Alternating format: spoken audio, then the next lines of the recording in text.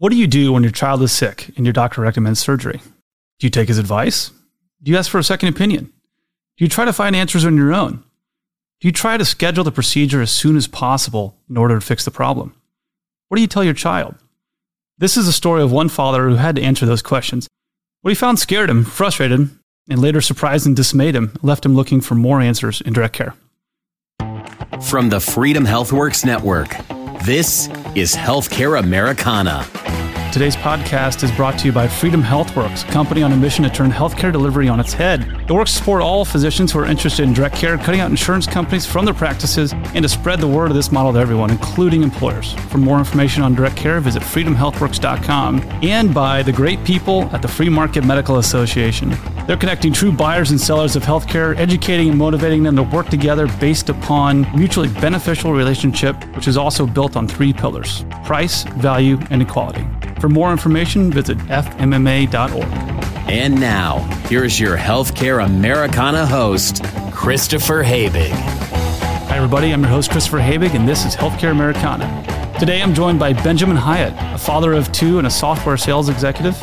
Ben, thanks for coming over. Sure thing, Chris. Yeah, thanks for having me. Absolute pleasure. Now, you have a baby at home, Elizabeth, who was about 1 year old when this story took place. And as every parent's fear is the right word for that one, the little one had some problems with her ears early on. And I'd like for you to tell us how you learned about this and the conversations you've had with your doctor. Yeah. So first of all, you're in a state of little sleep, I guess you could say. You're in a state of sleep deprivation, right? Because they're crying and they're up at night and stuff. And so you want to get it taken care of right away. It's painful, and so you do the whole thing where you do multiple courses of antibiotics because that's what's required to get the infection out of there. But if you hit a certain threshold of times, you need to do something more. And so that's kind of the point that we reached, was the doctor recommended surgery. So you have your daughter who's less than 1 year old at the time of this and struggling with that and a lot of pain. You are not a doctor. You've not trained medically. You don't know what to do. And so you go to your doctor and the doctor recommends, well, looks like we need to have surgery. We need to have tubes put in her ear. Yep. That's right. Now, just to kind of clarify something for the audience out there, if you're not familiar, tubes in the ears, what I'm going to consider a simple procedure. I don't like saying that because no surgery is minor, no surgery is simple. But these tubes allow air to get to the middle ear, aiding pressure equalization, and allows drainage of infections and gives easy access for parents like you to put medications, if needed, to help fight any type of infection within the ear. So once your doctor recommended getting tubes put in her ear, what'd you do? Yeah, I mean, the way that it was described was very, what do I want to say? Like, it was no big deal. It was like, yeah, this happens with a lot of kids. No big deal. It's a very minor procedure and you want your daughter to get relief, right? So let's go ahead and do this. And I mean, what father or mother wouldn't want to help their daughter who's in significant pain, have some relief from that? So of course we just said, yeah, absolutely. We'll go see the recommended ENT and get it done. So you made it sound like it was about as natural as taking a breath. Yeah, absolutely. There was they did mention that there'd be anesthesia involved and she'd have to go under for the procedure, but, very simple, no big deal. Made it sound like a couple stitches or a splint on a, sort of minor of a thing. Did you find that calming or reassuring that they didn't think it was that big of a deal? It was calming and reassuring. Yeah. Until I got the bill, but... Now I got to ask this. So once you got this recommendation, describe that process. Did you ever have to look at other options? What did you do from what I'm going to consider more of a patient or a consumer standpoint once you got this recommendation? Yeah. So this was my big shortcoming in this whole process and not something I thought through enough and something I'm definitely going to think through more in the future. I was, first of all, not quite as involved as I should have been because my wife is a stay-at-home mom and she is able to take the kids to appointments and all that. And I feel pretty comfortable with her managing that most of the time. Mm-hmm. And so hearing her synopsis of what the doctor said gave me gave me the impression that's like, yeah, we can go take care of this, wherever the doctor recommends, and this will be fine. Let's just go to the CNT and go through the process. So it never even crossed your mind that, hey, you hear about second opinions on all those fun doctor shows on TV, and you hear other people talking about it. If they don't like the diagnosis or they don't like the treatment plan, I'm going to go get a second opinion. But something like that never even crossed your mind as what I would consider, a relatively new father with little ones. And so the experience isn't there. And the first one hadn't really had any ear infections. He had like one his whole career. And so, this was something we weren't used to. And I mean, we knew lots of people that had gone through tubes in ears. My brother Ryan had to have them when he was younger and stuff like that. And so we thought, no big deal. Let's go for it. Did you ever think to ask your parents if your brother had this procedure a while ago? We might have. I don't know. We might have, but again, the whole thought process was like, oh, no big deal. Whatever. It's a simple procedure. Mm-hmm. A couple $100. Hey, your doctor has your best interests in mind, so right. Why not take their advice on this? So you're going through this. How did you decide to use this surgeon? There wasn't a whole lot of a decision process. Really, we were just recommended a surgeon or maybe a practice from our primary care provider for the kids from our pediatrician, and we just went there, and that was it. Was it in the same hospital network or employer? It was, network? Yeah, it was in their network. We see that a lot. It's not uncommon, but I always find it interesting to see, if physicians are freely exercising their ability to refer out of system, if they really think that the best physician might not work within my hospital system, or best surgeon might not work here, but I know somebody down the street who could really, really take care of you. So I always like to get the opinion and ask that question to see what are the true motivations sometimes, because sometimes you have to dig a little bit. Mm-hmm. So you have this recommendation. You know what surgeon you're going to go use. Mm-hmm. What did you know about the price of this procedure? Absolutely nothing. And in hindsight, that alarm bell should have been going off, but no, I unfortunately made assumptions. Really. I didn't even price check on any websites or anything like that. I definitely should have, but I also feel like I should have been given some heads up. I still would have done the procedure. I probably just would have done more research and explored my options. I'm going to do what's best for my daughter. Absolutely. But I just wish that I would have been given some sort of information from the people I'm buying the service from. Right. Which seems like a normal thing. I wish I would have been given some kind of financial information, but even when I have asked in the past, the answer always seems to be, well, it depends. Sure. No, I get it. What'd you think? Would you have a number in mind, like a ballpark of, okay, this procedure should cost about? Yeah, I thought maybe a couple $100, maybe as much as like $500 or something like that. Which turned out not to be the case. No, not 500. It was actually our out of pocket was in the 3,000 range, probably getting pretty close to 4 by the time it was all said and done. By the time we paid all the physicians that were involved in the facility and all that. Mm-hmm. Now, I want to take a step back. So your daughter's less than a year old. You have an older child at home. Mm-hmm. Did you have any conversations with either of them about what's going on or what's going to happen? I mean, James might have been a little bit worried for his baby sister. We might have talked about that a little bit. Annie and I, we were. For sure. Because anytime your little baby is going to be put under on anesthesia, it doesn't feel good. Right. It's scary. And again, going back to that, you're incredibly vulnerable here with trying to get your baby to feel better, get them healthy again. And so you think that, hey, this doctor, this medical system has my best interests. Yeah. From a family's perspective, from a financial perspective, and from a care perspective. Is that fair to say? Yeah, I would say definitely. I operate under those assumptions. Gotcha. So fast forward, you're at the surgery center. How'd the day of surgery go? What'd that look like? It was uneventful. I mean, I actually wasn't even there when the procedure was performed. If we do it again, I'm definitely going to be there. I don't think that was necessarily the right thing, but I was with Annie and Elizabeth before they left and gave them a big hug and prayed for them. It was no big deal, right? It's a simple surgery. Yeah, we had no expectations that there would be any complications. And in talking with Annie and getting the updates and stuff, it seemed like it was they were bringing her back into the room and then they were wheeling her out like within a couple minutes. It was a very, very quick procedure. And then, she spent a little bit of time waking up from the anesthesia, spent about 10, 15 minutes in the recovery room, and they were heading home, and she was happy and playing later that day. Good. Yeah, my next question is, walk us through the post-surgery. So it sounded like things went very smooth. You were in the recovery room for a few minutes, and then she was, not necessarily back on her feet, but at least moving around, crawling around. Yeah. She was fine. And happy little baby time, right? And then it sounds like that's when the fun started. So that's when the bills showed up. Yeah. What was that like? Well, it was interesting. I mean, it took some time. So the experience wasn't necessarily fresh in my mind by the time the bills actually started arriving. But yeah, they came in one at a time from the different organizations and physicians and that needed to be paid. And every time I paid one, I kind of thought, oh, maybe that's it.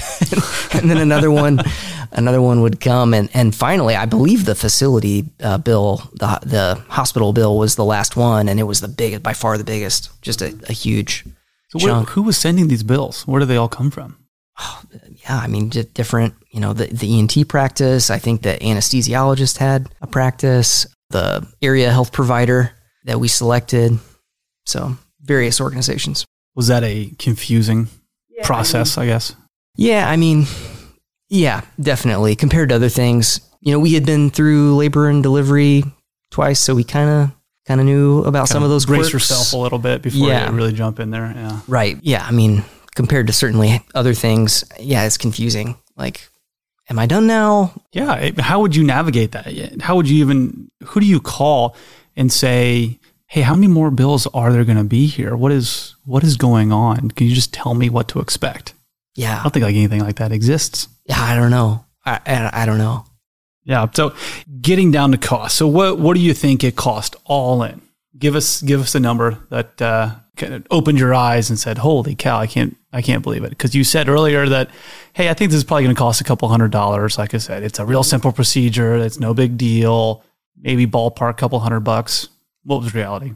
Yeah. By the time it was all said and done, we were almost touching $4,000, upper threes. I can't remember the exact figure, but yeah, this was, pretty shocking. Yeah, it's a pretty big difference to just not even be told about it. Yeah. Again, that was the biggest thing. And again, I would have made the appropriate care decision for my daughter regardless, right? And would have done best practice, but just going into it totally blind was a terrible experience. Like, we're a family, we operate on an income and on a budget. And it's like, how can we plan? How can we plan for this? So I don't know. I'm wiser for it. And I suppose that's a good thing. But it was a costly education. Yeah. It's just, if somebody would have told you, it would make a huge difference just in your experience as a patient and as a consumer. Absolutely. If the pediatrician had walked us through what to expect, that would have been great, or even informed us that we had options, that would have been great. Mm-hmm. Now, I did a little bit of research, obviously looked at some numbers, and while prices are very hard to find on any facility that doesn't bill just straight cash, what I'm finding is that tubes and ears can run anywhere from either $5,000 to $8,000. Again, it's real squishy on what that is. And what I found out was that the surgeon, the highly skilled medical professional who actually probably cares about their patients quite a lot, is taking home a few $100s from that. And the rest of that is baked within these facility fees and supplies, and just left and right, they contribute to a lot of frustration, I guess, on both sides, from the consumer and the physician side of this. And to me, that is just astounding. The difference in numbers between what the surgeon is earning for doing this procedure and what the patient is expected to pay. And that's a big disconnect, because you're trusting this person to fix the problem, and you're trusting the system to have your best interests in mind. Mm-hmm. Come to find out, hey, this kind of sounds like it's business as usual here. So I got to ask, for all that money, for everything you spent to get that procedure done, was it effective? No, unfortunately, it was not. She did not have an ear infection for a couple months, but then she started having them again. And we were told that it can still happen with tubes. So sit tight, maybe everything is fine. But unfortunately, she continued to have them throughout the year. And so here we are, coming up on a year since the procedure, and we're looking at doing it again, actually, because both tubes, we're told, are out of alignment now, and she needs new ones. So, and from a father standpoint and from somebody paying the bills, how do you feel about that? Yeah, just, I don't know. Yeah, misled or frustrated, disappointed. I know that doctors aren't miracle workers. They can't control every health outcome, Sure. for sure.